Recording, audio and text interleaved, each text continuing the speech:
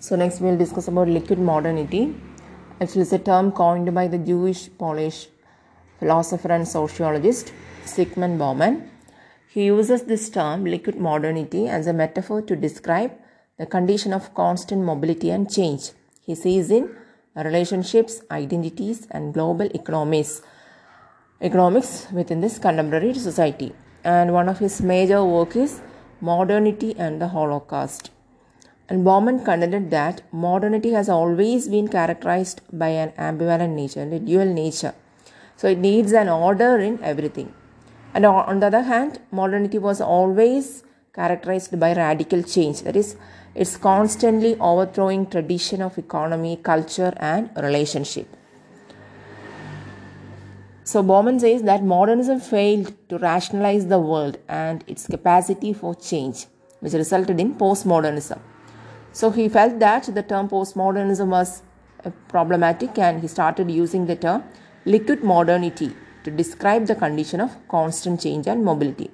That is a transition from solid modernity to a liquid form of social life. Solid modernity means modernism, and liquid is postmodernism.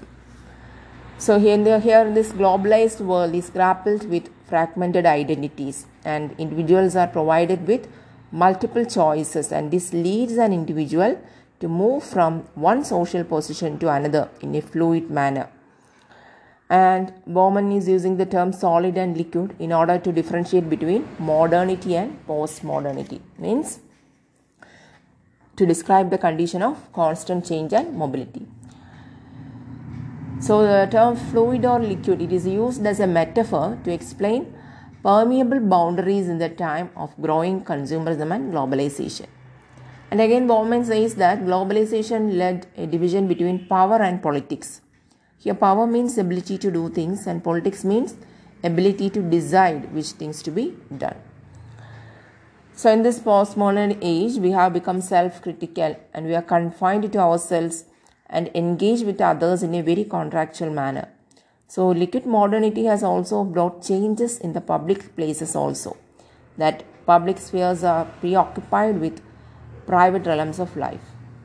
And another major aspect is individual way of thinking is solely discussed without taking social problems in consideration. So in later liquid modernity, capital is no more stable, but it flows because it provides us with loads of possibilities, and as a consumer, we are caught in the midst of choices. So he says that boundaries have become fluid. They are more concerned about who are watching whom and keep oneself updated, but has become their lifestyle.